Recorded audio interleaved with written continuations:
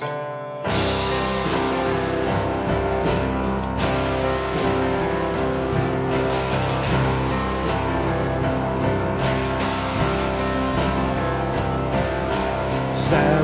was silent, surely it was through.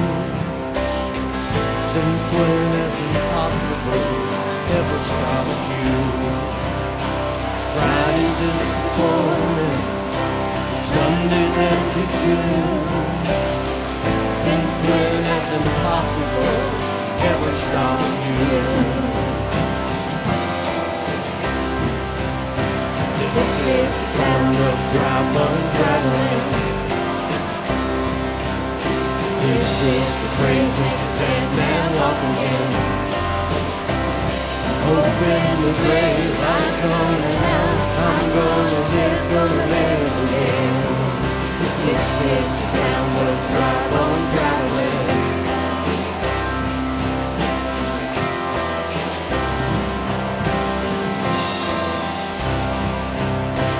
Pentecostal fire, stirring something new.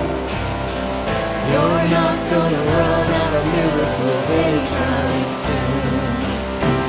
Resurrection power runs in my veins too. I believe there's another miracle here in this room. This is the sound of dry bones rattling. This is the praise that the dead man walk again. Open the grave, I'm coming out. I'm gonna live again. This is the sound of dry bones rattling.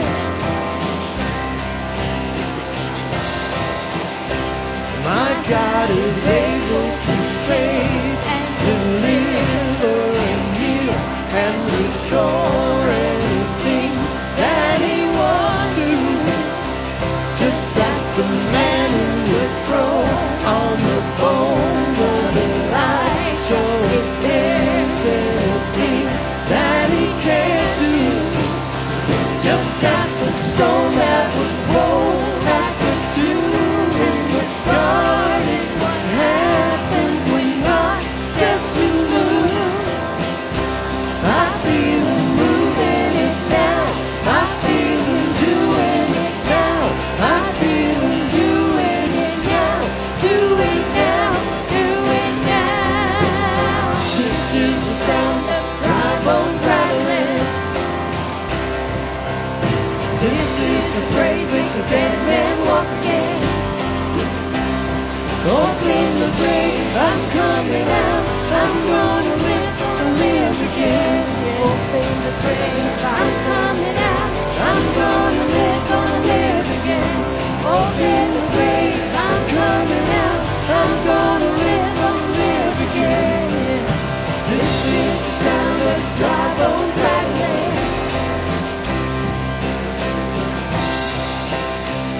I hear the sound. I hear the sound. I hear the sound. I hear the sound. I hear the sound. I hear the sound. I hear the sound. I hear the sound. This is the sound of dry bones rattling. This is the praise that the dead man walk again. Open the grave, I'm coming out. I'm gonna live again. Open the grave, I'm coming out. I'm gonna live again. Open the grave, I'm coming out. I'm gonna live again.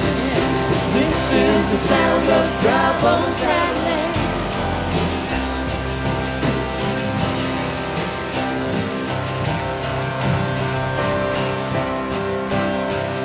Sing us out. My My God. God is able to save and deliver and heal and restore anything that He wants to.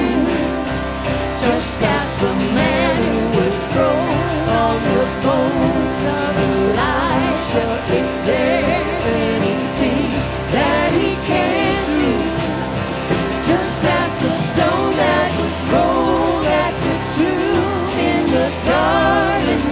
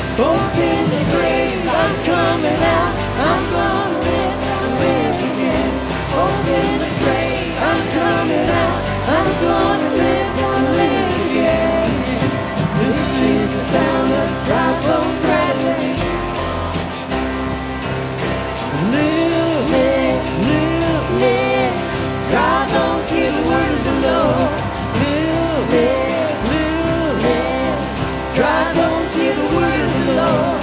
Live, live, live. Drive on to the word of the Lord. Live, live, live, live.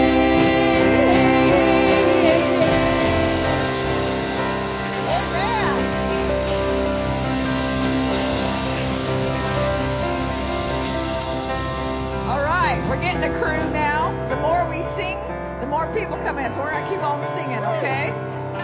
Carolyn, we're gonna pray you in. We're gonna worship you in, right? Okay. Carolyn has a word for us. This morning, I read from Revelation 19. It says, "Then I heard something like the shout of a vast multitude, and like the boom of many pounding waves, and like the roar of mighty peals of thunder, saying, Hallelujah! For the Lord our God Almighty, the omnipotent ruler of all, reigns. Let us rejoice and shout for joy. Let us give him glory and honor, for the marriage of the Lamb has come at last, and his bride, the redeemed, has prepared herself. She has been permitted to dress in fine linen, dazzling white and clean, for the linen signifies the righteous acts of the saints, the ethical conduct, personal integrity, moral courage, and godly character of believers. Then the angel said to me, Right, blessed are those who are invited to the marriage supper of the Lamb. And he said further, these are the true and exact words of God. And then there's a little skip that I gotta. Jesus. Yes, Lord. He said, brothers and sisters who have and hold the testimony of Jesus, worship God alone. For the testimony of Jesus is the spirit of prophecy, his life and teaching and the heart of prophecy. And Lord, I thank you. From this house goes the spirit of prophecy. I thank you, Father God. You are cleansing your bride's garments, Father God. You are cleansing it because you're preparing us for the marriage supper with you, Father God. And I thank you, Father God, that there is no stain that cannot be cleansed. Father, I think of when Jesus was standing before you in garments, they said they were garments that were so bright that no launderer could get them that white, Father God. But you are the God that is able to remove every stain from your people, Father. I break at the power, Father God. The stains we say that will never be removed, we say no. The scripture says that there is a launderer who can wash whiter than snow. The scripture says there's a washing by the water of the word. The scripture says you are preparing your bride to have garments and to have an unwrinkled bride gown, Father God. And I thank you. What we thought was impossible to be removed from us, conduct that we thought we could never stop, I say in the name of Jesus, it's finished, and repent and turn around, and your Savior who is able to save can save his church from unrighteous deeds. And the things that the acts that you are calling us to that are too big, the righteous acts and the acts of service to give glory to you that we feel are too big, we say it's not by might nor by power, but by your Spirit. And when the Spirit of God moves, we will move, because in you we live and we move and have our being, and we will fulfill your purposes for the earth, Father God, because we long to see the glory of the Lord to rise in the earth, Father. Thank you, that's what you are doing.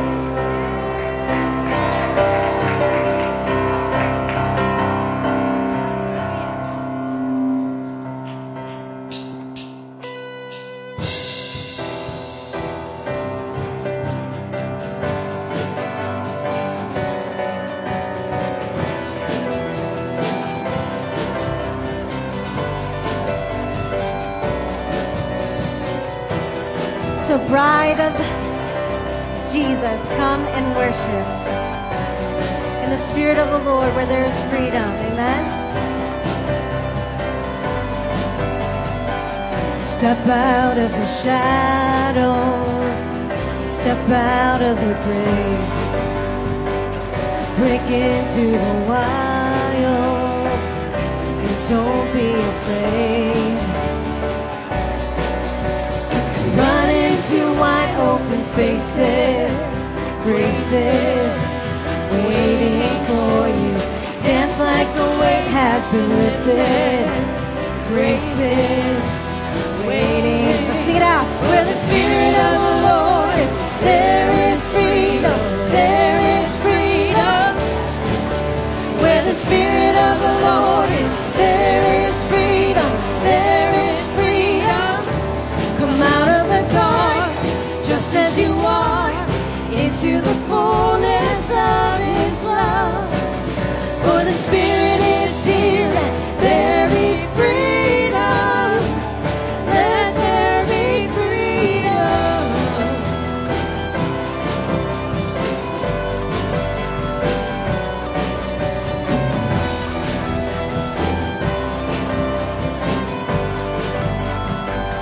Bring all of your burdens.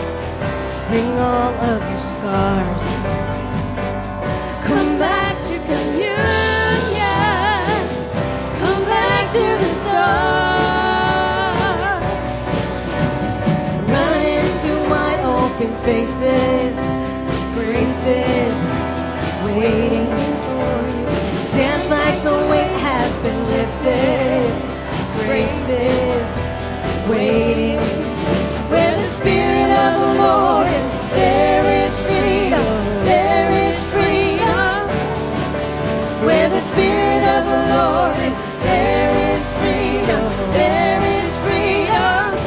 Come out of the dark, just as you are, into the fullness of His love. For the Spirit is here, let there be freedom. Let there be freedom.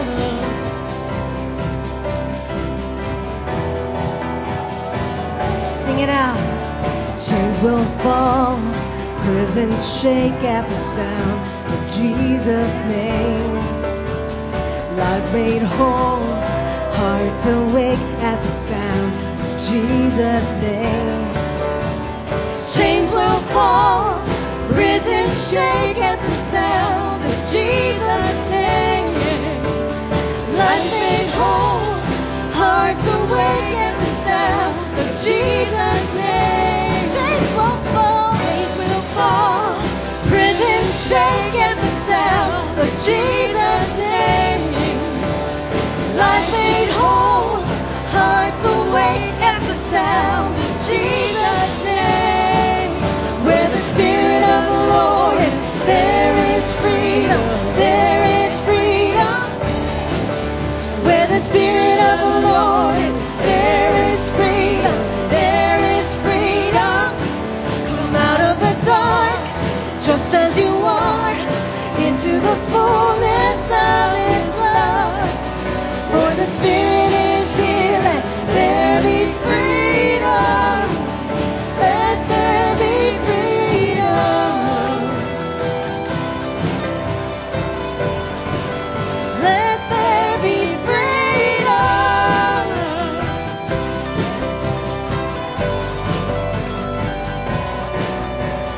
Dance like the weight has been lifted. Grace is waiting. Dance like the weight has been lifted. Grace is waiting. Dance like the weight has been lifted. Grace is waiting.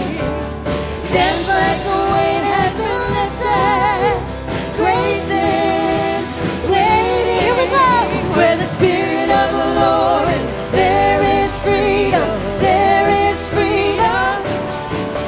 Where the Spirit of the Lord is, there is freedom. There is freedom. Come out of the dark, just as you are, into the fullness of His love. For the Spirit is here, let there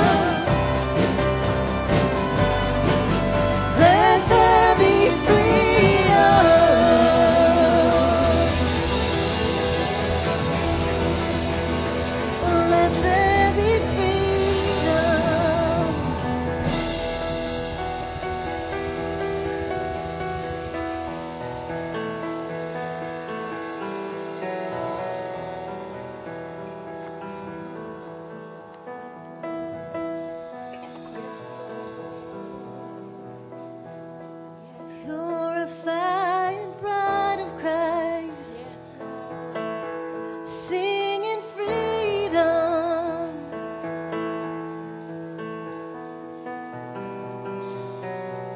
There is no more shame to hide. There is freedom.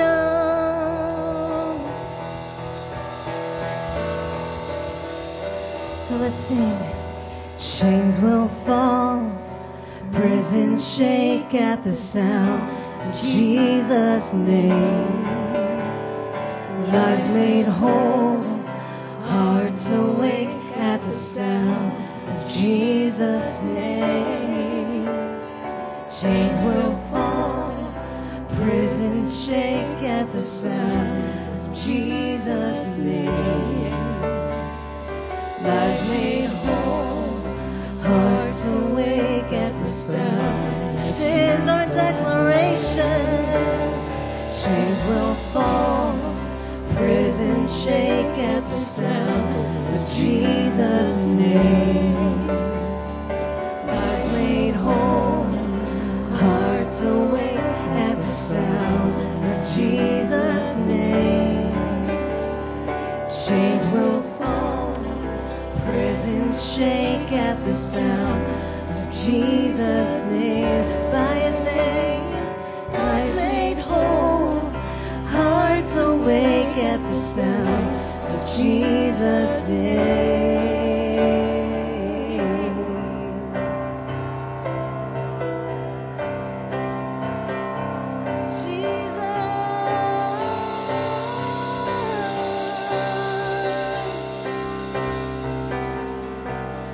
Precious name of Jesus, we sing a new song to you, God.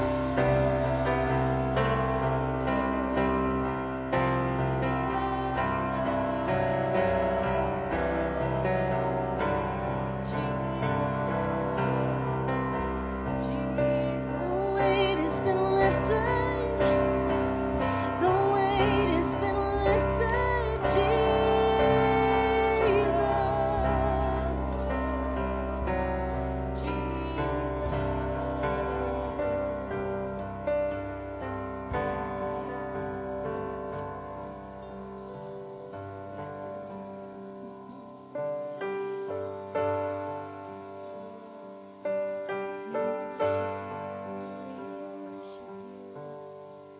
We worship you, we worship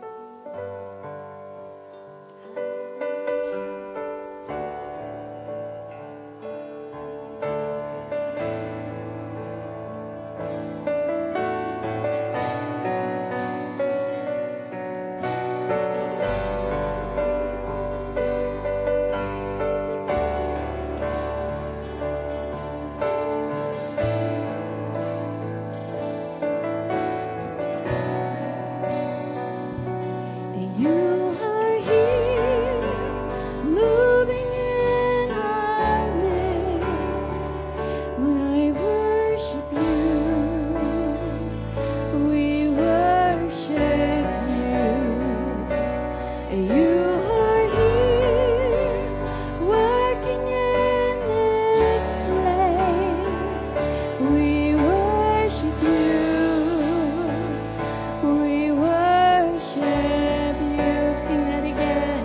You are here, working in our midst.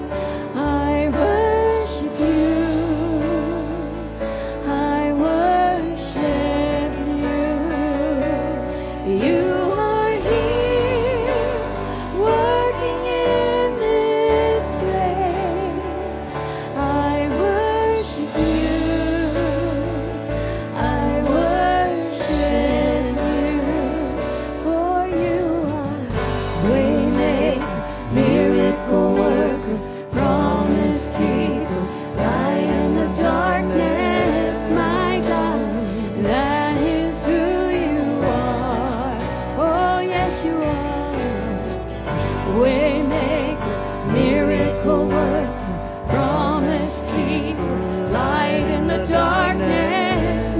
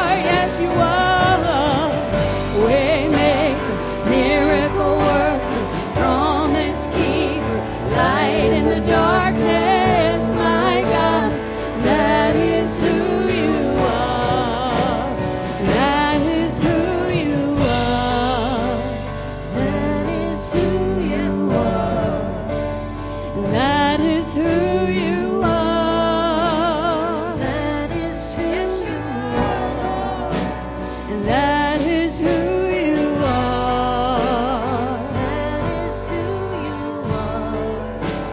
And that is who you are. That is who you are. Now hear this.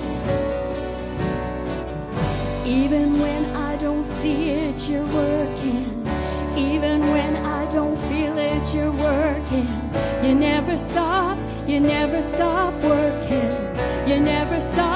You never stop working. Declare it. Even when I don't see it, you're working. Even when I don't feel it, you're working. You never stop working. You never stop working. Even when I don't see it, you're working.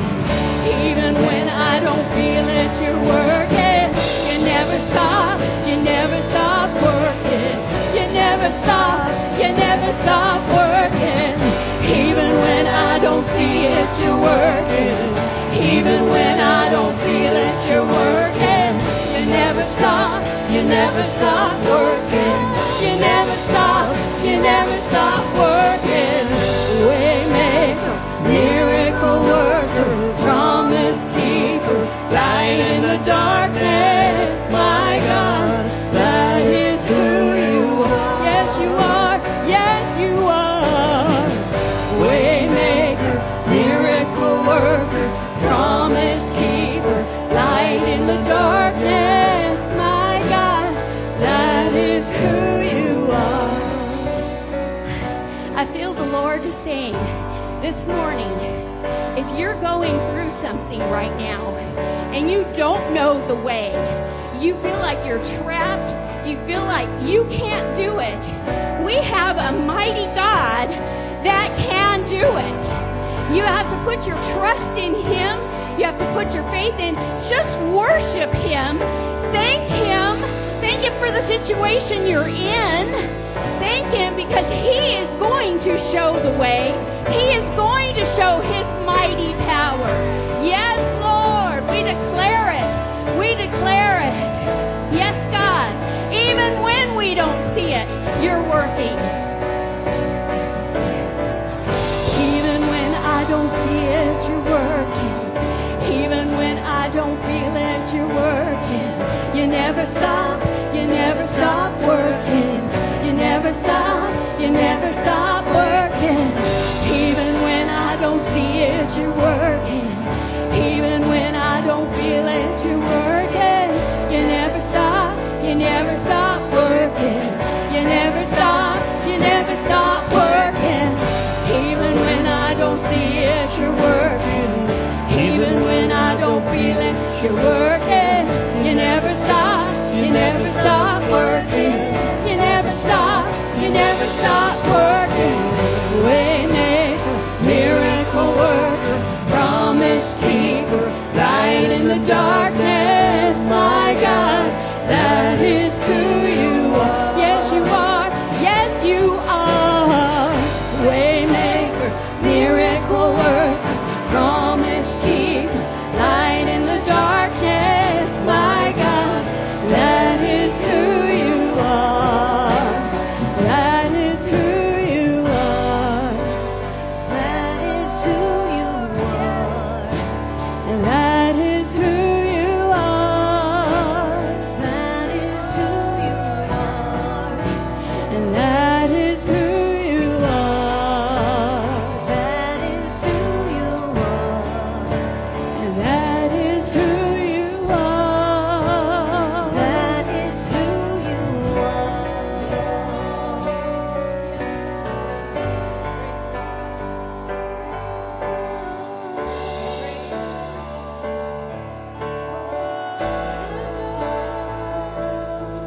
You're the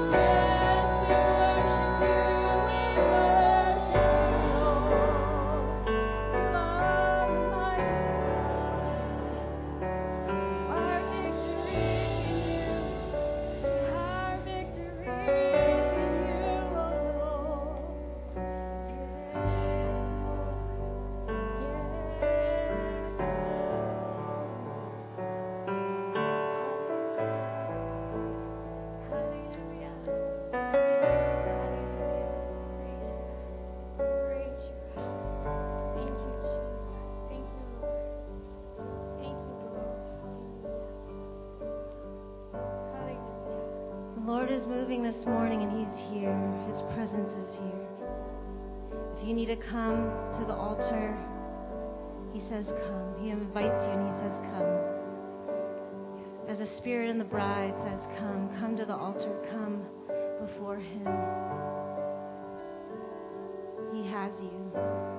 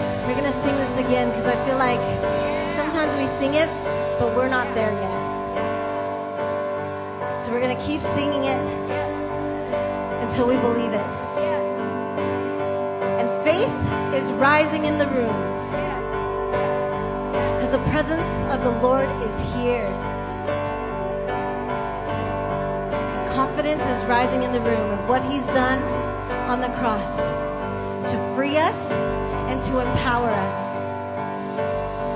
And church, you ain't seen nothing yet. You take what the enemy meant for evil and you turn it for good. Sing it out. And you turn it for good. You take what the enemy meant for evil and you turn it for good. Yes, you turn it for good. Sing it again. You take what the enemy meant for evil and you turn it for good. And you turn it for good. If it's good, it's God. You take what the enemy meant for evil and you turn it for good. And you turn it for good. You take what the enemy meant for evil and you turn it for good. And you turn it for good. Yeah. You take what the enemy meant for evil and you turn it for good. And you turn it for good. I'm gonna see a victory. I'm gonna see a victory. For the battle belongs to you, Lord. I'm gonna see a victory. I'm gonna see a victory. For the battle belongs to you, Lord. I'm gonna see a victory. I'm gonna see a victory. For the battle belongs to you, Lord. Yes. What battles are you going through today? What challenges are you facing right now? You know, the Lord, you can be seated. You know, today is an interesting day in the church calendar because it's the day that we celebrate the triumphal entry of Christ. Okay? It's the day, it's Palm Sunday. And, you know, we don't have palm branches in here today, but let me tell you the history of this. Because it was a prophetic statement of the Messiah coming. If you go into the Gospels, all four of the Gospels talk about the triumphal entry. In Matthew chapter 21, it talks about Jesus and he was in the Mount of Olives. And if you go to Israel with us, and those that are planning to go to Israel, we just got a notice from the travel agent. Your refunds are coming, so we could reschedule the trip for next year. You know? But when we go to Israel, the Mount of Olives is here, and Old City Jerusalem is here. Jesus came down from the Mount of Olives, and it's interesting because the history of the lambs of Israel, Jesus was from what city? He was born in Bethlehem, and Bethlehem is where they raised sheep for the sacrificial offerings in the temple. Okay, so track with me. Jesus was born in the city where the shepherds were the very first ones to see him, and the shepherds were the ones that raised the sacrificial lambs, the 1-year-old perfect spotless lambs that were given as a sacrifice. So Jesus comes down from the Mount of Olives and goes through the sheep gate into the temple area. And when he's going through the sheep gate, what do the people do?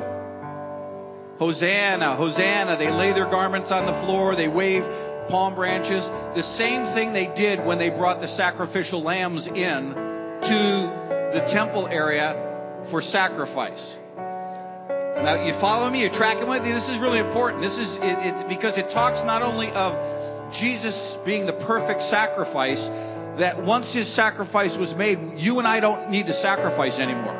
It's been done. You know? I think I meet people every once in a while. They say, well, I just got to do this for the Lord and I got to sacrifice this. The Lord's already taken care of you. There's nothing you can do to add to your salvation. Do you know that? It's free. It's a gift that was given to you. That when gifts are given to you, you don't have to do something to earn the gift. That's not a gift. That's a payment. The payment has already been processed on your account. And Jesus came into the very gate and prove to us that he is not only the ultimate sacrifice, but he fulfilled the messianic prophecies from Zechariah, from all the other prophets, that he was the final sacrificial lamb. That's what Palm Sunday is. You know, last night, my wife is Jewish, you know that. Last night we went to her sister's house and we celebrated Passover with my brother-in-law and sister-in-law. And Passover is basically the very act that we take as Christians. When Jesus was in the upper room, he celebrated the Passover Seder with his disciples. And he said, I'm not going to take and drink of the fruit of the vine till we're together in heaven. The Last Supper, we call it the Last Supper, but it's a Seder. Okay? And Jesus fulfilled every prophetic statement found in all of Scripture that he is the risen, all-powerful, all-authoritative God who allows you and I to walk with his triumph into Jerusalem. So whatever your battle you're facing right now, you know, I don't know about you, but when I face a battle, sometimes it's overwhelming, right? You get like, God, how am I going to get through this? I don't see the end. Read the end of the book. What does it say? All glory and honor be unto our Lord. The angels gathered around his throne. And you know, I love this in worship, because every once in a while someone says, well, Pastor, worship was too long today. Well, guess what? We're going to spend 10,000 years in front of the throne. And that's just going to be the prelude. We're going to worship the Lord for all of eternity. Why? Because he has overcome. And how do we overcome? We overcome by what? The blood of the Lamb, which has already been taken care of, that perfect sacrifice. On Good Friday, we celebrate the sacrifice that Jesus made. And then we also overcome by what? The word of our testimony. You see, there's power when we proclaim what Jesus is either done or going to do. We speak faith. We don't speak doubt. We speak faith that all things are possible to them that believe. And we want to be people that believe in the word of the Lord. We want to be people that believe in the power and the authority. I don't know how God's going to do it, but I know this. He's going to do it. And he's going to allow you to walk through situations and circumstances when you take your eyes off of the situation and put your eyes upon him. You know, so many times we magnify our problems and diminish the power of the Lord, rather than magnify the Lord and diminish the problems. You know, if you ever go to Springfield, Missouri, and you get down to Branson, Missouri, in the Ozarks, there's a chapel in the hills there, and it's this beautiful situation that you can look out over this chapel and look out into the valleys of the Ozarks, the rolling hills of the Ozarks. And there's a sign above the window in this chapel, and it says, I look to the hills, from whence cometh my help. Where does my help come from? My help comes from the Lord. You know? So when you're going through a situation, look up to the hill. Look to El Toro. Look over here to Anderson Dam, where Fred and Judith live, you know? Look up to Fred and Judith's house, right? And look to the hills and say, Lord, I see you coming. I don't know how you're going to do it, but I see you coming. So if you have a need this morning, I just want you to raise your hand as a surrender to the Lord. Father, you see our hands. You see the circumstances that we don't even see the full understanding and disclosure of what those circumstances are. But we know this. You are a triumphant God. You are a God who overcomes sin, death, and the grave. And God, we are your sons and daughters, and you love us immensely. You died for us. You give us the opportunity to come into your presence and celebrate part of the triumphant entry that you did. And Lord, I pray for each and every hand that's raised, Lord. And for some hands, it's more than one situation that we're facing. But we know this. Our God is able to do exceedingly abundantly above what we imagine or ask. And Father, we thank you that, God, where there doesn't seem to be a way, you are the way maker. Where there doesn't seem to be an exit route, you are the one that provides a crossing to the Red Sea. When there doesn't seem to be an opportunity to escape from those that are attacking us, Lord, you close the Red Sea over them and swallow them up. Lord, we praise you that you are faithful to each and every one of us. And I pray for each and every one of us, God, that you would encourage us today. As we gather together in your house, may our hearts be lifted up. May our faith be encouraged. May we be challenged to trust you more, Lord. May it not just be some sort of service that we come to and we walk away, we're the same as we walked in. But Lord, let us be changed into your image and your likeness. And Father, I pray that you'd give us first and foremost a peace in our hearts and in our minds. Lord, let not the difficulties, let not the challenges we face overwhelm us. But let us look back and say, wow, I don't know how God's going to do it, but this is going to be fun to watch. Give us the faith to believe you, God. The faith to trust you, God. The faith to stand back and watch our God be a God of deliverance. And we ask this all in the name that is above every name, that every knee shall bow, every tongue shall confess, every problem shall surrender to. In the name of Jesus, we glorify you, Father, because we know that when we lift you up, all people are going to be drawn to you, including the people around us that say, how did that happen? We can say, my God is a God of deliverance. In Jesus' name we ask. Amen. Amen. Aren't you glad for that? Aren't you glad the Lord's on your side? You know, I love there's an old African proverb that says, had not the Lord been on our side, we would have been swallowed alive. You know, and there's a song they sing in Zambia that says, we go up the mountain, down the valley, and it talks about how the Lord is always on your side. It doesn't matter if you're going uphill or you're going downhill, the Lord's always on your side. And I want to challenge you to believe the Lord, trust the Lord, acknowledge Him in everything you do, and you're going to see how He takes a crooked situation and stretches it out. Amen? Amen. Turn to someone, give them a high five. We're in the orange tier. You know, we're almost out of this. I don't know how many of you have gotten your shots yet, your vaccines, if you're going to get them, if you're not going to get them. But, you know, Pastor Lynn's getting hers tomorrow, her second one. You know, I met someone the other day and I said, I've been vaccinated. They said, you only got one. I said, yeah, my front half's done. So they're working on my back half next week, you know. But I'm excited about what God's doing and excited about you being here today. I want to challenge you that God's got some great things in store for you. And you're going to hear a really challenging word this morning. Yes, you are. I've been hearing it all week at home. So I'm the guinea pig. So I'm not the guinea pig. I'm just teasing. Hey, we're glad you're here this morning. If you have a prayer request or need, grab one of the cards in the pew back in front of you. You can write that down. If you don't get our newsletter that we send it out every Friday, I know we say this every week. There's a lot of information in there that we don't talk about on Sunday because we want to focus on the Word. We want you to be built up in God's Word. But it's a great opportunity for you to hear what's going on, some events that are happening. This week, Pastor Nick is taking the youth on Thursday on a youth retreat. So pray for them. Pray the Holy Spirit just gets hold of these youth. I tell you, we believe in the power of the Spirit. And I tell you, we had a retreat a couple years ago, and it was like the Spirit of God moved so powerfully. So pray with us that, you know, you may not be able to go, you may not be able to handle youth, you may not even be able to tolerate being around youth, okay?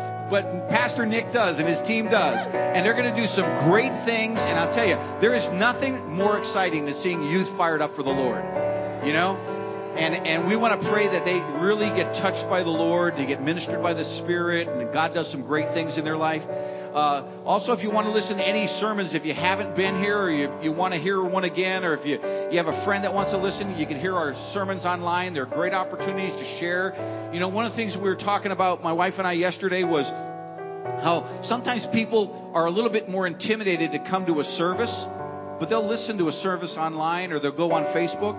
Share those with them. Share conferences that we have. Share the Thirst Conference. Share the Tongues of Fire Conference. Share those with people and let that be an opening door. And then it'll give you an opportunity to converse with them about what the Lord's doing in your life and what the Lord wants to do in their life, okay? We have our Holy Spirit Conference, or Holy Spirit Retreat, rather. We are going to have it. We have a group of youth that are coming. We have a couple adults coming. If you want to come, there's still time, but we need to know today so we can prepare. So before you leave today, if you want to go, if you haven't been baptized in the Holy Spirit or you haven't been full of the Spirit and you want to learn more, it's going to be a Thursday night and then Friday during the day. Okay, so we want you to spend some time. We're just going to come. Like, how many of you like to cook? Not really. We like those people that like to cook because we like to eat. Well, my brother-in-law yesterday made brisket, and he made it all day Friday, and Saturday he served it, and it had marinated in the broth, and it was so good. Well, that's what we're going to do on Thursday night and Friday. We're going to marinate in the presence of the Holy Spirit, and it's going to be a great time for you to come and experience the fullness, everything the Lord has. You know, God's gifts for us are good. They build us up. They strengthen us. They encourage us in the things of the Spirit. So if you're interested in that, let us know.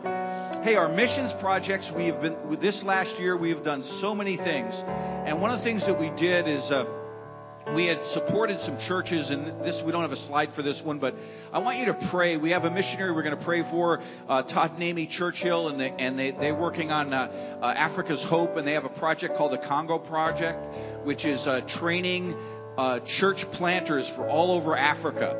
And that's the missionary emphasis of the week. But I also want you to pray, because we just had 3 of the pastors from central India just got out of prison. They were put in jail. They were there for 2.5 months. 2 months. They were in jail for 2 months. There's a real strong push against Christianity right now, especially in the central part of India where they're at. That's where we built the 8 churches. Over the last couple of years, we financed 8 churches. They're partners of ours. And their churches have been under a lot of persecution. So if you could do this, if the Lord could just remind you, every time you drive by a church building, just pray for those pastors. And it doesn't have to be long. Just say, Lord, protect our brothers and sisters in India that are being persecuted. Pray for our missionaries. Todd and Amy Churchill, a missionary couple that we're highlighting this week. They're great people, and they're doing a great work in Africa. They were in the Congo for a number of years, and now they're in more of a regional, continental ministry position that they have, and they're doing some major works in training up pastors and church planners all over Africa. So let's pray. Father, we thank you that we can come to you and pray for our missionaries. We ask and pray that you'd bless Todd and Amy and the Congo Project and Africa's Hope. We pray that, God, you would raise up workers and strong churches in Africa, and that you would raise up finances and resources and opportunities for them to expand the gospel all over that beautiful continent. And Lord, we also want to partner and pray with our missionaries in India, those pastors that were under persecution, Lord. We thank you that while they were in prison, they actually led prisoners to Jesus. And Lord, we thank you for that. And we pray that what the enemy meant for evil, God turns around for good. And what the enemy did, he said, I'm going to send you to prison. And what the Holy Spirit said is, I'm going to do a New Testament work, just like what happened with Paul and Silas, that there's going to be people coming to Christ in prison. And Lord, I thank you that we can pray for them and support them and encourage them. And we ask this all in Jesus' name. Amen. Amen. Well, we've got ushers coming to usher, not usher, not the usher, but the usher. It'd be great to have usher come to church, right? We're going to have offerings. So if you have a tithe or offering this morning, you could just place it in the bag, and we'll bless it. Let's just pray for our offering. Father, we thank you. You'd bless this offering, every gift and giver. May it be used for your glory to expand your kingdom. May we be good stewards of those resources. And Lord, may you stretch those finances to do things that we never thought imaginable. In Christ's name, amen. God bless you as you give.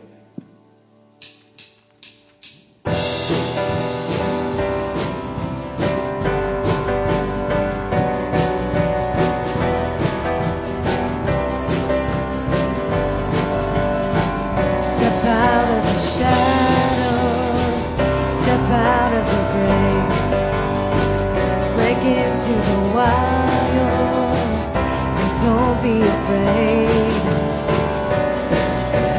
Run into wide open spaces, graces waiting for you. Dance like the weight has been lifted, graces waiting. Where the Spirit of the Lord is, there is freedom, there is freedom. Where the Spirit of the Lord is, there is freedom, there is freedom. Come out of the dark, just as you are, into the fullness of His love. For the Spirit is here,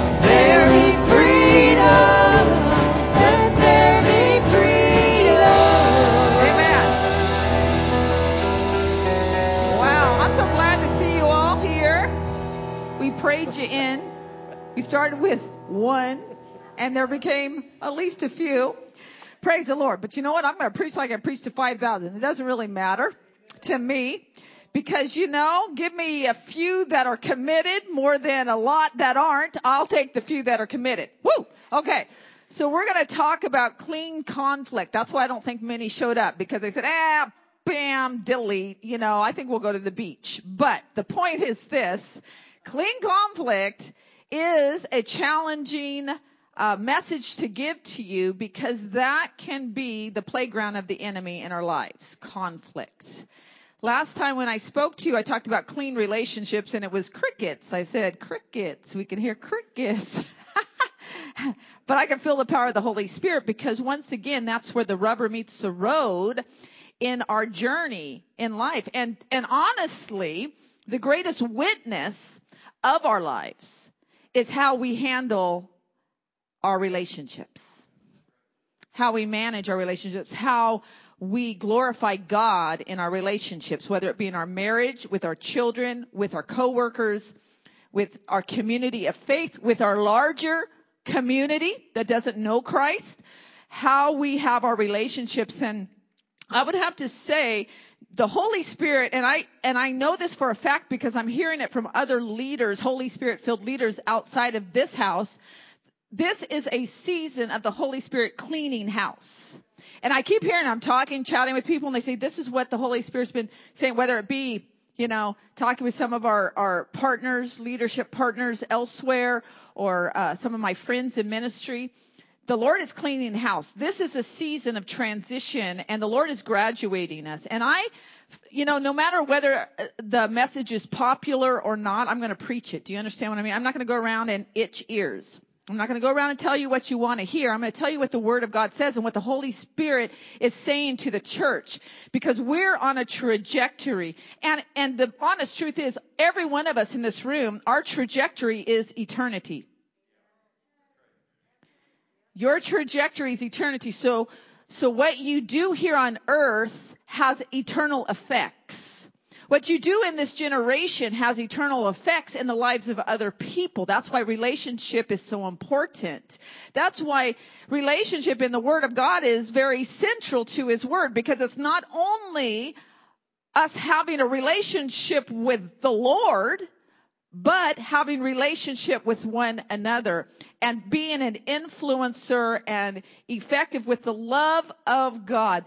The love of God. And let me say this. The love of God is foundational. Okay? People get off on all the other things, maybe some of the moral things, but we always begin with the love of God in our relationships. When we're with people who are unbelievers, we always begin with the love of God. Okay? God is love, and His love is in us. And if we are spouting off and it's not, cloaked and immersed in the love of God, there's a problem. Okay? As the children of God. Okay? As the children of God. So I just want to say that foundationally. And even as God, that doesn't mean that hard things aren't stated, but it has to be immersed in the love of God. Right? I mean, listen, if somebody's telling you, maybe even correction, I don't know if you've ever received correction. Hopefully you have, because we're going to go into that today. But when somebody that loves you corrects you, maybe they're saying, hey, I need to help you out here or whatever. But when they love you, it almost doesn't feel like correction. You know what I mean? Because you know that it's coming from that certain place of love, and they are for you, not against you. And their intent and motive in talking to you is for your best, right? And that should be how it is in our lives. Now, I want you to know this. As I was praying, the enemy does not have to be our conflict managers. And this is what I mean by that. A lot of times we associate conflict with the enemy's work, as if conflict is in a direct correlation with the enemy. And I'm going to show you that that's not true necessarily. How we deal with conflict can have a great association with the enemy if we're not careful. But conflict simply happens in relationships, and specifically because God created diversity. Diversity was not a mistake. Diversity is not a result of sin. God is a God of diversity. He loves diversity. He wants diversity. If you go out to the fields and you see look how many colors of green are in nature. How many, the artists trying to capture, painting a picture, reflecting what they see in nature and trying to find the right colors to reflect all the greens, all the shades of green. The Lord loves diversity. And that is foundational as well. And I'm going to say this even, you should love it too. Woo! You should love diversity too, because you're like God. The Lord loves diversity. And I'm going to say whether you like it or not, this is the truth. Your destiny is diversity. I'm going to read that to you right now. Revelation 5, 9 and 10.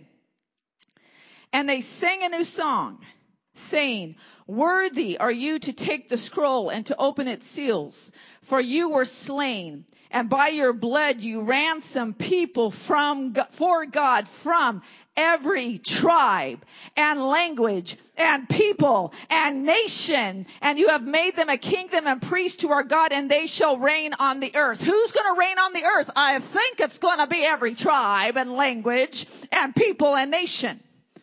Come on, Jesus. He loves diversity. Revelation 7:9. After this I looked, and there before me was a great multitude that no one could count, from every nation, tribe, people, and language, standing before the throne and before the Lamb. They were wearing white robes and were holding palm branches in their hands. And that's what today is, Palm Branches Day, right? Hosanna. Okay. So foundationally, God wants us to love His diversity. But at the same time, diversity is one area that the enemy uses to create conflict. Okay? We're going to go into that in a minute. But we know this, foundationally, that Christ came to redeem our relationships, right? As a result of Christ's work on the cross, us receiving the Holy Spirit, now we can be the righteousness of God in Christ. 2 Corinthians 5:21. He made him who knew no sin to be sin on our behalf, so that we might become the righteousness of God in him. Therefore, what does that mean? Righteousness of God in him. That we know, or we are taught, or we're walking in right living. Right living. It's not only just what we call an imputation, a legal transaction in the sense of now I can go to heaven because Christ paid the work, but He has called us to be righteous in the earth while we're here. Not just simply, okay, I'm just going to live junky or whatever, but rather in the earth I am righteous. I have the Holy Spirit's power to walk righteously. Why would He give you the Holy Spirit's power if He didn't want you to use it? God is not wasteful. If God is not wasteful, if He had the disciples pick up 12 baskets full of leftovers of fish and bread, I'm going to tell you, you got Jesus who is not a wasteful person. He doesn't like wastefulness. And He has given us the most precious treasure. That is the Holy Spirit to walk righteously in the earth. I do hear this kind of a thing. Well, we don't want to have a works-based Christianity. I agree. We didn't earn anything to receive salvation. But the truth is this. Now we walk in the Spirit. Now we have a responsibility because He's given us the wealth. He's given us the riches of heaven to walk in those riches in the earth. So we have redeemed relationships. And the Lord has called us to steward those relationships, to manage those relationships, to glorify Him in those relationships. And those relationships should always be characterized by love first and foremost, even with our enemy. Even with our enemy, okay? So when we address conflict in an ungodly way, it puts our ship of life, our relationships, it begins to steer them into the wrong territory and into the territory where the enemy wants to kill, steal, and destroy. So conflict must be addressed in godly ways. And the Holy Spirit should be the manager of our conflict. Amen. Amen. So let's do some testing right now. I'm going to test you. See if you're anybody eating bologna sandwiches. Okay, this is what it means. Bologna sandwiches mean, are you feeding yourself something that you shouldn't be feeding? Let me test you about conflict. If you think you should always have your way in differences of opinion or conflict situations, you're eating a bologna sandwich. Okay. Some people say they don't, but they actually do when they're in the they think that they should get their own way. If you think you're always right, you're eating a bologna sandwich. Okay? Don't say you like bologna, by the way. It's not good for you. If you think you know everything about it, you're eating a bologna sandwich. You don't. You don't know everything about it. If you're the type that rules with an iron fist, even as a parent, you're eating a bologna sandwich. Oh, no. I'm going to say this about parenting, now that I'm an old lady. Even the most docile children do not benefit from a rule with an iron fist. Because what you're doing in that is you're causing them to not develop in their identity. Okay? So I want to just say that's not God's way, even in the nurturance of our children, to rule with an iron fist. And when a child doesn't get the opportunity to develop identity, they walk in confusion about their identity. And that's an open door for the enemy. Ooh, that gives me chills because too many parents don't realize that. And there's this rule with an iron fist. And I'm going to tell you, I'll give you an example of my own life when I was a teenager. Some of you that, I don't know, in this room, but maybe in the next service, have teenagers or have had teenagers. And when I was a teenager, I remember it was my sophomore year. You know what sophomore means? Wise fool, by the way. I was a wise fool. I was sophomore year in high school. And I came to my dad, who was a pastor, and I said, I don't believe in God. And you know what my dad said to me? He said, you know what, Lynn? God's not threatened by that. He's not threatened by your doubts. He's not threatened by your questions. And you know, in that moment, I never forgot the moment because I knew God was real in that moment because that was his response to me. Rather than ruling with an iron fist, bam, he said, you know what? God's not threatened by that. Go ahead and seek him out. Go ahead and ask the question. Rebellion is the enemy's answer to conflict. Rebellion is the enemy's answer to conflict between parents and child, between authority figures. Division is a form of rebellion. It's the enemy's answer to conflict. And rebellion is a distortion of freedom. Rebellion is not freedom. It's a distortion of freedom. God's answer to diversity is reconciliation. Now, it's important to understand what reconciliation is. It's not sameness. It's not sameness. Rather, it's harmony. As you know, musicians know, harmony does not mean two same notes. It means two notes that come together, right? Reconciliation also means repair, to make good again. So the Lord's answer to conflict is reconciliation. His answer to his conflict with us because of sin was to reconcile us unto him. He paid the price for that. You know, my children, now that they're adults, listen, you always parent your by the way, you never stop parenting children, even when they're adults. So if you think it's only until they're 18, it's simply not true. And I don't even think that's biblical in the sense of being their parent. You're the parent. I mean, I call my dad, he's 80, and I love it. I love to call my dad. I love to give his advice. I feel like a little girl When he's like, oh, I'm sorry you had a rash. How was it? I feel like a little girl. I'm almost 56 years old. I'm no dad. I like it, right? Because there's comfort there, right? You love it. You never stop parenting your children, and I have adult children. This happened, I'm going to give you 2 examples of reconciliation.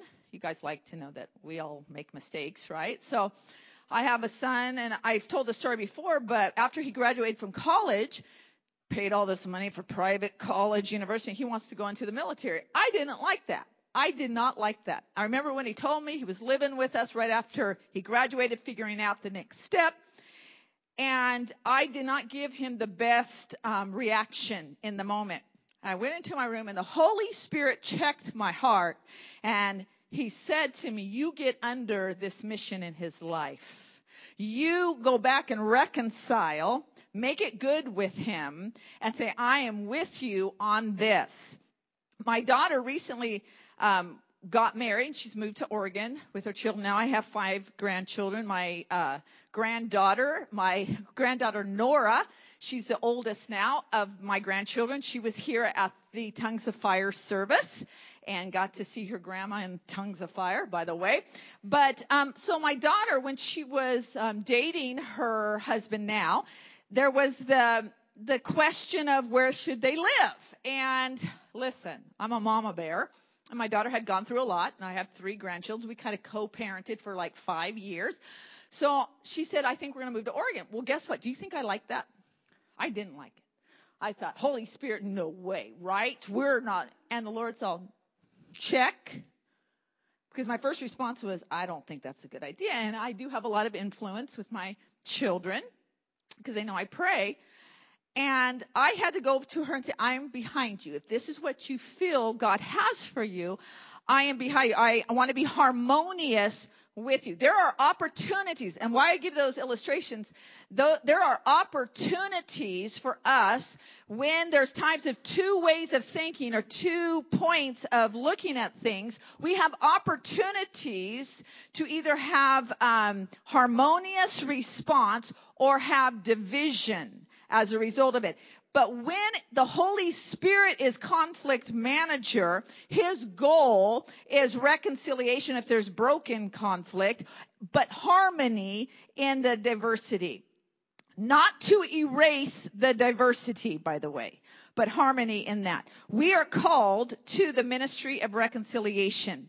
Colossians 1:19 and 20, for God was pleased to have all his fullness dwell in him, and through him to reconcile to himself all things, whether things on earth or things in heaven, by making peace through his blood shed on the cross. So Christ came to reconcile. Now he has given us the message of reconciliation. 2 Corinthians 5:19. God was reconciling the world to himself in Christ, not counting people's sins against them. Very important. Not counting, we're like Jesus, right? Not counting people's sins against them. Guess what? That's what we're called to do. Not counting people's sins against them.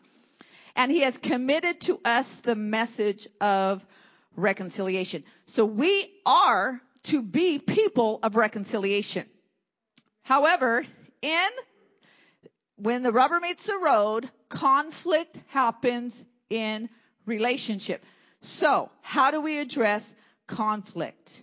Okay, so we cannot be divisive and have the ministry of reconciliation. We cannot be a divisive person and have the ministry of reconciliation. And yet, we don't run away from conflict, nor do we suppress conflict, and we must see the benefits of conflict. Is there benefits in conflict? Yes, there is. There's benefits. So, diversity can set, and diversity I don't just mean ethnic or, gender, male and female, but diversity in many areas of our life can set the tone for conflict, right? Because you have 2 ways of looking at things. Generational differences. There is a huge difference in the way the younger generation thinks than the older generation thinks. It can set the tone for conflict, and we have to address it in a godly way. The truth is this, if there's more than one person in the relationship, there's going to be conflict. If there's more than one person, okay? Some of us address conflict this way. We flee it, or we deny it, or we're afraid of it. Even in a marriage, you know, the honest truth, David and I, we just celebrated our 31 years of marriage. We just had on the 23rd. And I'll tell you what, when we first got married, we erased the first year because our first year was hell, okay? It was terrible. Yeah, it was his fault actually, but the Lord had to teach me, because my husband was East Coast, I was West Coast. East Coasters are, you know, in your face, kind of go at you. And I'm West Coast, middle child of 6 kids. I'm like, what is this all about? And what I want to do is run from conflict. I'm like, you know what? If you create conflict in my life, I don't want to have a relationship with you. That was my kind of method. But that's not God's method. Let me just say this. God's method is not, if you create conflict in my life, I want to run away from you, because we created conflict in God's life. And he didn't run away from us. He ran towards us. Okay, so the Lord had it. So I'm saying I was guilty of that kind of style. You know, listen, I'll just check out. I'm just going to check out. You know, even with church people, I'm going to check out. You know, I'm going to check out. Some of us check out, and others of us are more conflict kind of passionate. Like maybe we think we're right. We're trying to get our way, you know, being a little controlling, those types of things. There's a lot of ways people address conflict. But for a good marriage to happen after 31 years, not a marriage, a good marriage. There's a difference. Some people are married 30 plus years and they don't have a good marriage. They just stayed together. There's a difference. But in a fulfilling marriage and a oneness and a marriage that has established agreement without erasing diversity is one that's learned to deal with conflict in a healthy way. So conflict happens in relationships, and it challenges us in our self-centeredness. It challenges our pride. Conflict challenges our pride, and conflict can produce new ways of thinking about things, and it also helps us to understand other people. If somebody is going to be fully present in a relationship and you're fully present, then there are going to be times when you don't agree or see things from the same point of view. Is this true? Yes, it's true. And I say fully present. So therefore, we need to receive that God has established our sanctification, or the way that he develops us to be like him, by having people in our life that sharpen us, that he uses to help detox our pride and our selfishness, and he enlarges the way that we think, and even enlarges our ability to love. To love. See, if the person does exactly what I want all the time, then I can love them pretty easily.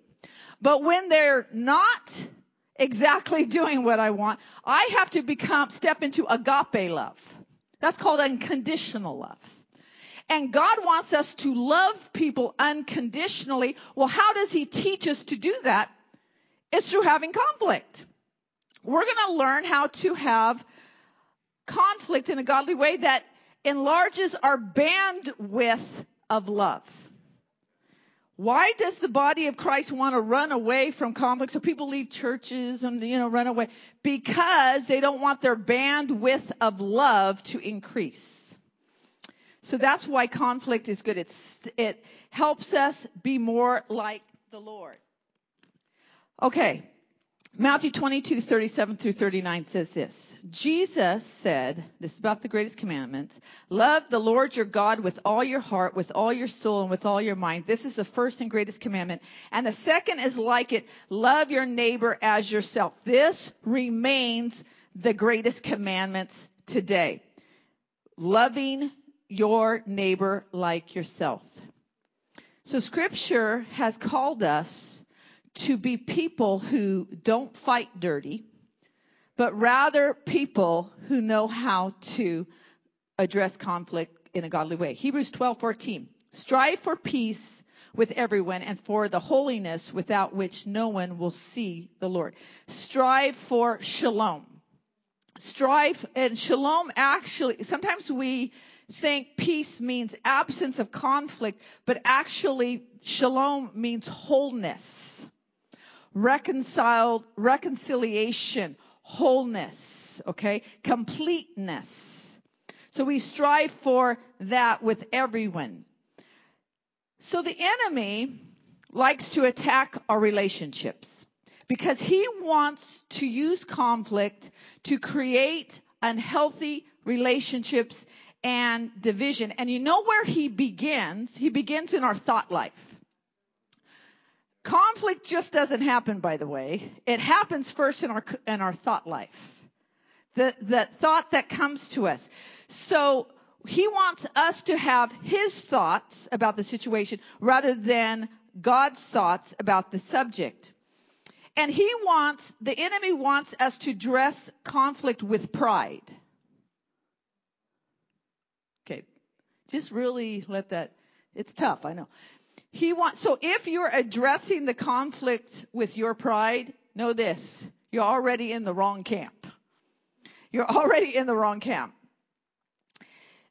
Let's look at the book of Genesis for a second. Genesis chapter 3, verse 5, because I said that relationship, the enemy wants us to get out of agreement with God's thoughts, right? So what happened with the first conflict in the earth was the conflict or Eve and Adam stepping out of relationship with the Lord. Genesis 3:5, for God knows that when you eat from it, your eyes will be opened and you will be like God, knowing good and evil. The enemy sowed the thought that created the conflict, that created the breaking of the relationship. He created the female at that moment, embraced the division, the divisive spirit was embraced, and it was embraced because of pride and arrogance that I can do this thing. I can manage this earth without God. Okay? So the first break, the first division, the first conflict was actually between her and God, and then Adam and her later. The curse came in. So it became a divisive spirit came as a result of sin. A divisive spirit. The enemy ushered in a divisive spirit which came as a result of humans stepping out of submission to God. Today, when we address conflict, we must be in submission to the Holy Spirit. We can default back to the sin nature that wants us to be proud and arrogant rather than being in submission to the Holy Spirit. And that's important. I also want to say about divisive spirits, because some people can carry what I say, a divisive spirit. And that means they're always in conflict with people. You know, like everywhere they go, they're in conflict. And even believers can. It's kind of like, I want to be the devil's advocate. I'm going to tell you, I don't need the devil to have an advocate. The church does not need the devil to have an advocate. I need to, that's not the perspective. But a divisive spirit can be cultivated in the lives of people. And a lot of times I call it a familiar spirit. And let me just break that down because it kind of sounds, woo.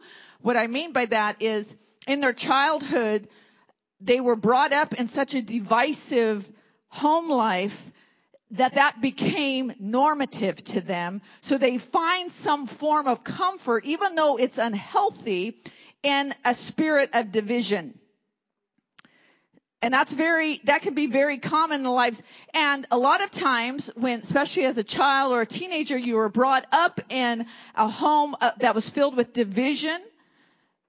For you saw it as it was out of control, which it was. So therefore you became controlling or having the need to control because you figured Nobody else is in control. Somebody's got to be in control, so I'm going to be in control. And what that does is you're not good with conflict, because when there's diversity and differences of opinion or differences of way of looking at it, you're not in control anymore. But see, the Lord doesn't want you to have a divisive spirit. That even no matter how you're brought up, the Lord wants to heal that and restore that and teach you how to have healthy conflicts. See, because a divisive spirit is toxic. It's toxic to you, and it's also toxic to your relationships, and it's toxic to the body of Christ.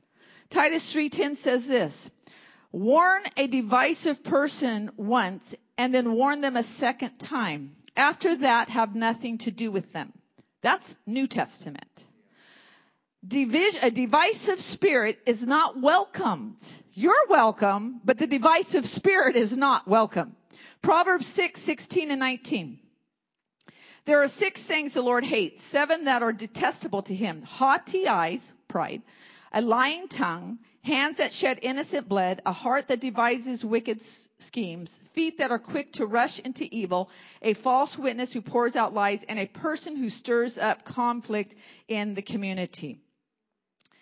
That's what I want to get to. Stirring up conflict in the community. I'm going to get some ways. There's some very subtle ways people can do that. But Jesus said, a house divided against itself cannot stand. So we cannot be a muscle church. You cannot have a muscle marriage if there is a divisive spirit being stirred up. The enemy loves division. That's what he sowed in the Garden of Eden. He loves division, and he likes to use conflict to destroy relationships. So you say, well, you know what? Maybe I was brought up like that, Pastor Lynn. What can I do? You know what? There's already the answer. Romans 12:1 and 2. Be transformed by the renewing of your mind. If you're always doing counterpoints in your views about things, even if you know the person's right, there might be a divisive spirit there. And or if there's a critical spirit, watch out for arrogance and rebellion. And the truth is this: all of us have to watch out for things. All of us have to watch out for rebellion and arrogance and everything else. So, division entered through the Garden of Eden through pride and arrogance. And the first division was between humans and God, and then between man and woman. So it entered in with God first. I'm going to say your conflict that goes awry, the conflict that goes into the direction of destruction, kill, steal, and destroy, that's the enemy's mission. If your conflict is going into kill, steal, and destroy, you're in the enemy's territory. Is that true? Yes, it's true, because we're ministers of reconciliation. So if conflict's going into that arena, what has happened is, because that's the arena that the enemy brought Adam and Eve's conflict into. Kill, steal, and destroy. And that is a check. That is a red flag for you to say, you know what? I need to get into agreement with the Holy Spirit on this. Okay? Remember, I said foundationally, relationships are about what? The love of God. Right? The love of God. You say, well, there's tough love. Yes, there's tough love. We know that. You know that as parenting, but it's love. It's love. It's not mean. So there are benefits of conflict. It doesn't have to be evil or bad, but there's benefits. Scripture talks a lot about how we're to treat one another. A lot. Actually, it's used 94 times in the New Testament. 1 Peter 1:22 says this: and be kind and compassionate to one another, forgiving one another, just as God also forgave you in Christ. Ephesians 4:32 says everyone should look out not for his own interest only, but also for the interest of others. We are told to build one another up. So, some of the practical things that come as a result of our one another relationships, and when we don't see it the same way, which will happen more often than not, it creates opportunities for new ideas, flexibility, understanding other people, expanding your love, developing how to communicate with other people. There are lots of good things, but conflict requires godly conflict requires a spirit of forgiveness. it requires that. It requires us to love with forgiveness. Even our enemies. You know, in this COVID season and this last year and a half, there's been so many opportunities, and I would say missed opportunities, for the people of God to see the conflict that's happening in our society as an opportunity to build the bridge of love. But rather, they used it to do the us and them lose and win. Somebody's got to lose and somebody's got to win here. Somebody's got to be absolutely right and somebody's got to be absolutely wrong. And as you and I know, in life, even in our most intimate relationships, that just can't happen to be healthy. And some people have even interpreted that as the righteous way to deal with things. But how can that be the righteous way to deal with things when the Lord has called us to be reconcilers? He said, I've given you the mission, the ministry of reconciliation. He has called us to love our neighbor as ourselves, and he's also called us to love our enemy. Not combat our enemy, but love our enemy. Matthew 5:43. You have heard that it was said, love your neighbor and hate your enemy. But I tell you, love your enemies and pray for those who persecute you. Love, love, love. The central component of all relationships is the love of God. And Scripture even tells us, listen, I'm going to give you favor with your enemies. I'm going to even give you favor with your enemies. So how do we do that, though? Okay, so, all right, Lynn, we know love, yeah, but what does that look like? How do I do that? Ephesians 4:22 says this. You were taught, with regard to your former way of life, to put off your old self. That's what you're supposed to do. Put off your old self, which is being corrupted by its deceitful desires, to be made new in the attitude of your minds. Put off your old self. What does putting off your old self look like? Having new thoughts about the situation. Having a new attitude of your minds. That's what it looks like. And to put on the new self, created to be like God in true righteousness, in right living. He became sin so that we could be the righteousness of God in Christ. He has given us the power to do this. He has given us the power to love, to do this. So that's what the Apostle Paul tells us. Okay, we're going to put off our old ways. We're going to put on the new thing, the new life, and that has to do with the way we think. Now, he goes on in Ephesians 4:26, and he says, here's a practical way you do it. Address your anger quickly. It's like, let's boil it all down. Ephesians 4:26 and 27. Be angry and do not sin.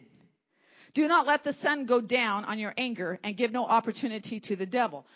That does not mean I suppress my anger. I'm not angry. Have you ever been with somebody fuming, but they're actually angry and they're so in denial and your anger is just like bleeding out in everything, slamming doors, whatever. I'm not angry. Yes, you are. Just because you're denying you're angry doesn't mean you're not angry. Paul never said, deny that you're angry. No, he said, now be angry, but don't sin. Let's address the anger. So what happens if you don't address the anger? What's the opportunity for the devil? See, this is something that people just don't do. Somehow we think we're okay if we don't address our anger.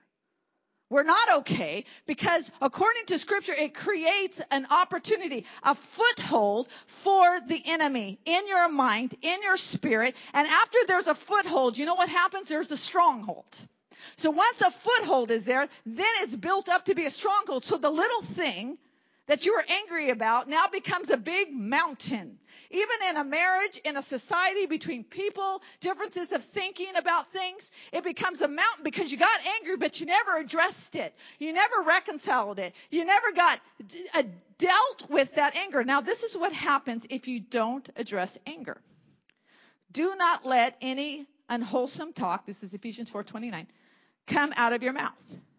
See what happens when we don't address our anger, we start having unwholesome talk. I start chatting to him about you. Because I'm mad at you, but I'm talking to him about it. And I start to build up. And now I'm mad, even more mad. And I get somebody else on my team, Team Lynn against Team David, whatever it may be, because I haven't addressed my anger. And now I'm having unwholesome talk coming out of my mouth. But he says, but only what is helpful for building others up according to their own needs, that it may benefit those who listen. And then when we don't address our anger, we grieve the Holy Spirit. And do not grieve the Holy Spirit of God, with whom you were sealed for the day of redemption. Get rid, he doesn't say, you know what, some of it. Get rid of all bitterness, rage, and anger, brawling and slander, along with every form of malice. And instead, be kind and compassionate to one another, forgiving each other just as in Christ God forgave you. You've got to address your anger, and the quicker you do it, the better, because if you don't, and for some reason you're self-righteous enough to think you don't have to, I'm going to do that one more time. You're self-righteous enough to think that you don't have to. You've actually given the enemy, who? The kill, steal, and destroy person, the spirit of that, into your relationship with that person. And don't be deceived. When you're bitter, it flows. And it flows to anybody that's in the way. It flows to your children. It flows in your marriage. It flows to your body, your physical body, making it sick. That's why the Lord says, get rid of it. Get rid of it. Get rid of it. And how do you get rid of it? Forgiving each other. He gives you the remedy. But I was right. Forgive. And so what happens when we properly address is that we have kindness and compassion, and you actually walk in freedom, and you have be good at forgiving. And not forgiving meaning I'm forgiving, but I'm really not forgiving. But forgiving, letting it go. Let it go. Let it go. My daughter, she came to me before she got married. She said, Mom, what's the one thing you would tell me about having a good marriage? Let it go. Come on, if you want some advice, not bring it up later. Let it go. Forget about it. Let it go. And that's what forgiving is most of the time. Maybe not all the time, but most of the time we've just got to let it go. Put off the old self and put on the new self. And what the new self is I have a new attitude of my mind, and I am a forgiving person, and I let it go. Because guess what? The other side of the coin, people have to be forgiving you. So a lot of times we think it's just us going around forgiving, but the truth is this, they're forgiving you right and left. Right and left. Because a lot of times we don't see ourselves. We only see you. I only see you when you have something on your face, but you don't realize you got something on your face as well. You might have toilet paper on your shoe. You don't see it because it's dragging behind you, but you see somebody else's toilet paper on their shoe, and toilet paper was like gold during COVID season, so we're out for that. The point is this. We truly have to be forgiving people, and that's connected to the love of God that's been poured out upon us. And sometimes we don't realize how much love of God has been poured out upon us, and the sins that we had and the offenses that we created towards God. If we have the revelation of the love of God poured out upon us, we're going to pour out the love of God on people around us. Yes, even the offensive people. The offensive people. I always have more to say, but get the log out of your own eye and quit trying to get the speck. And as believers, I'm going to say this. Believers, followers of Christ, let's not reach to try to get the speck out of the world's eye. Let's get the log out of our own eye. So we address conflict in a godly way. I want to challenge you to remove the spirit of offense in you. Don't be easily offended. Don't allow the spirit of offense. Hebrews 12:15 says this, see to it that no one falls short of the grace of God, and that no bitter root grows up to cause trouble and defile many. I'm going to land here.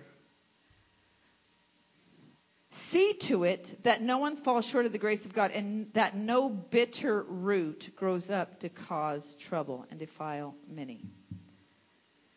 The enemy wants you to get offended. And in our world of diversity, different ways of looking at things, offense is an epidemic.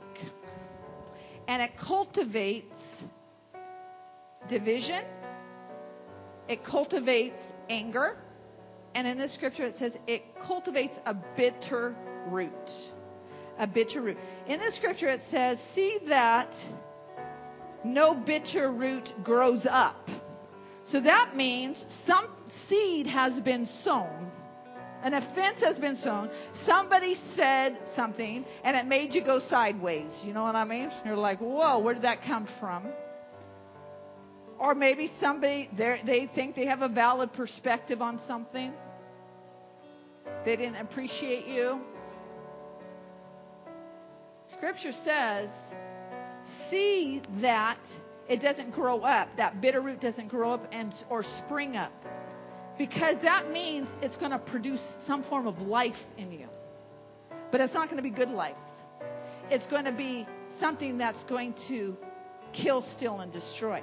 In this scripture, it says that this bitter root that springs up will defile people around you. So we get a disease going on because the person who's been offended begins to defile people around them with their bitterness. And I know that this can happen very easily with children around us and teenagers around us and maybe more vulnerable people around us, that if you have offense in you and you begin to let it spring forth and you begin to talk about it and recruit with it, it begins to defile. The scripture says defile. That means in the Greek to stain others. The word defile is stain, and as you know, stains are hard to get out. And he uses that term because you may reconcile with the people. You may get over it. You may forgive. You may get over it, but the problem is, in your offense, it sprung forth, and you defiled many, and they may not get over it. How many people are not in the body of Christ, in the church, because the offense defiled them? So it wasn't even their hurt, it was the hurt of their mom or the hurt of their situation. And they took on their loved one's offense. The enemy loves that. He loves it. Good.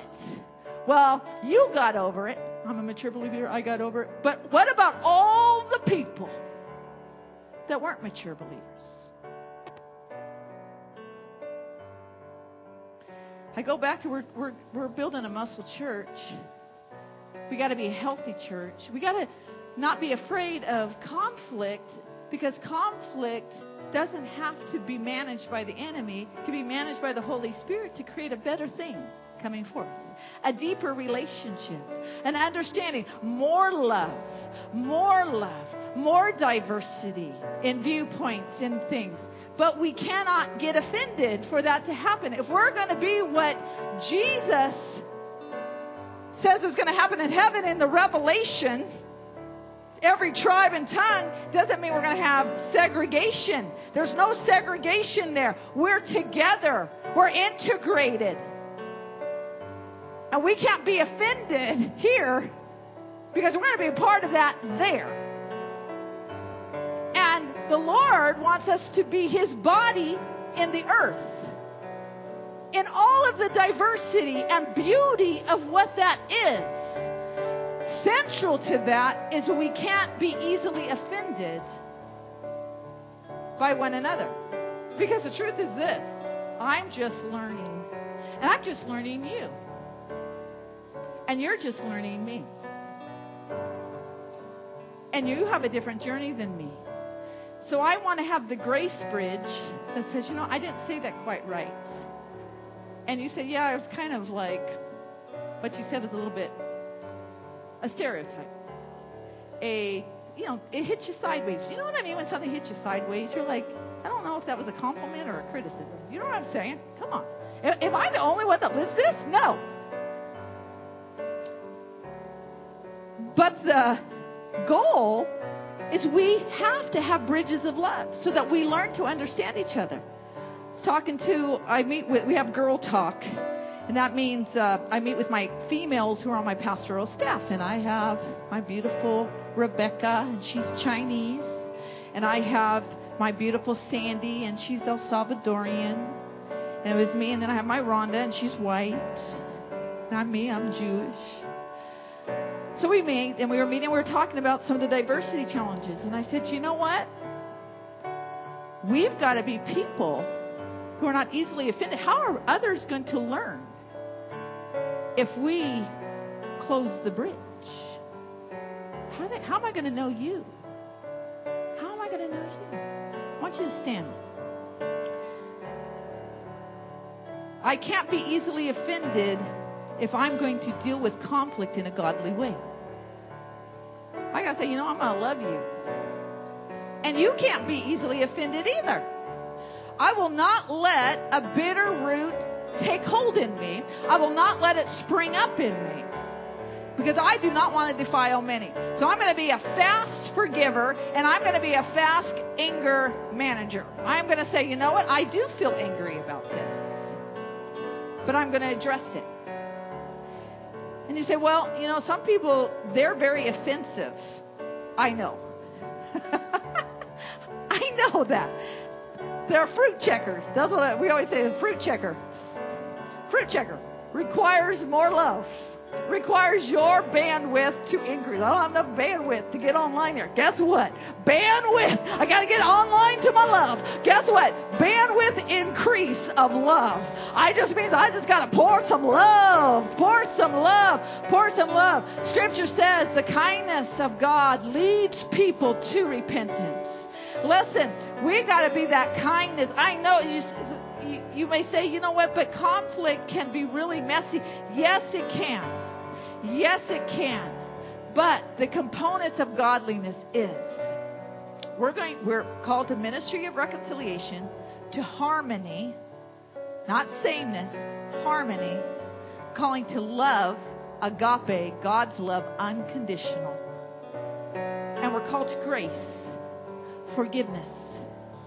I'm going to forgive. I'm going to get over it. And if it keeps coming up, the truth is this, you didn't get over it. If you're still talking about it and staining others around you, you didn't get over it. You didn't address it. It's springing up. What the enemy means for evil in situations where we experience conflict, God says, no, I'm going to turn around for good. That's the goal. You say, well, you know what? Many of you work in settings where the person that you're with, many people you're with, they don't know Christ. They're not coming from the perspective that you're coming from with the things of God, with the Word of God regarding conflict. How do I go about it? The Holy Spirit is going to guide you and teach you and empower you. He will guide you. And there you will become a person that people will be attracted to. You may even become the conflict manager in a sense for your area, because you become this safe person, a healthy person. Because the truth is, there is an innate desire, a hunger for them to have healthy relationships. There is a hunger in people, in this young generation. Teach me how to have healthy relationships. No one wants a broken family. No person that got married intended to get divorced. That was never the design. That was never their dream for their life. People want healthy relationships. The healthiest people on this earth should be the people that have God's Spirit in them. Amen? Come on, let's sing that song. I'm going to...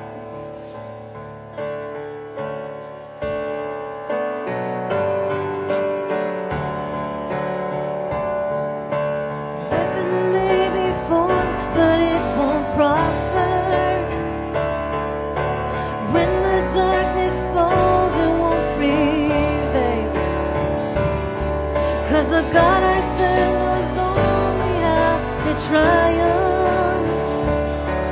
Oh, my God will never fail.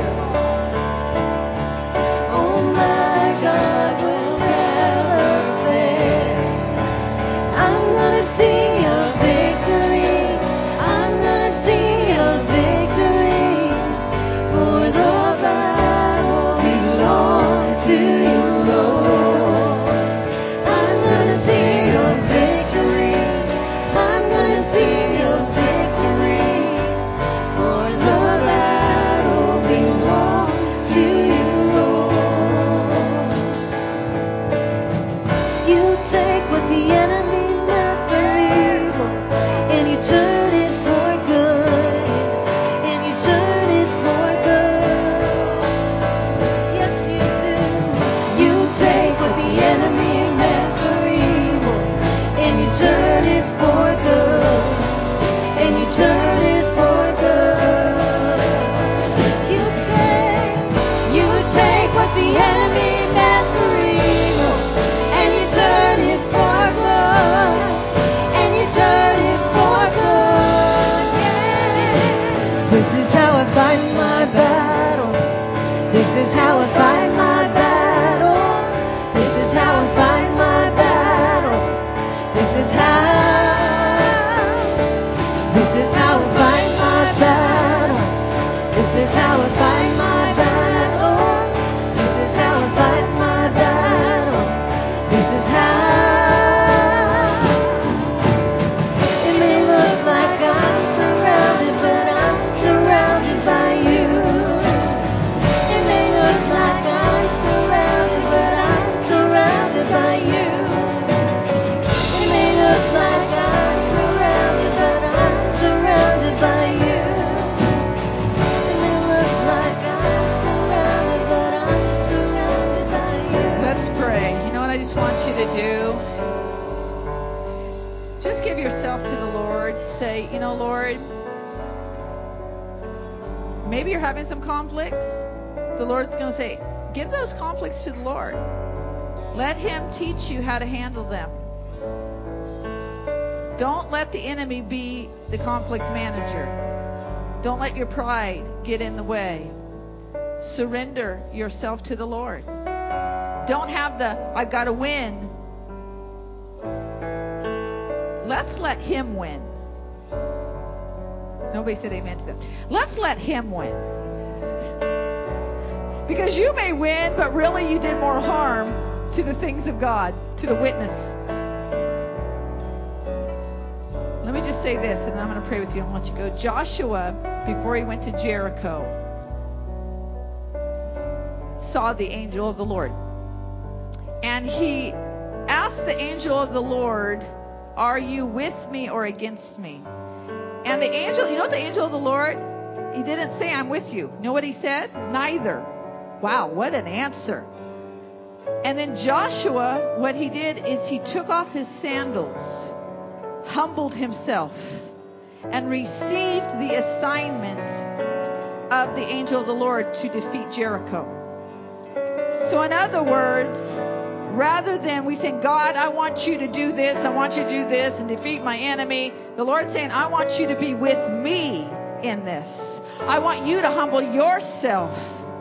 Put down your pride. Put down your agenda. Humble yourself. Surrender yourself. And then we will defeat the enemy. We will conquer the giants. But we're going to do it my way, because my way is filled with my presence. My way has consequences, eternal consequences.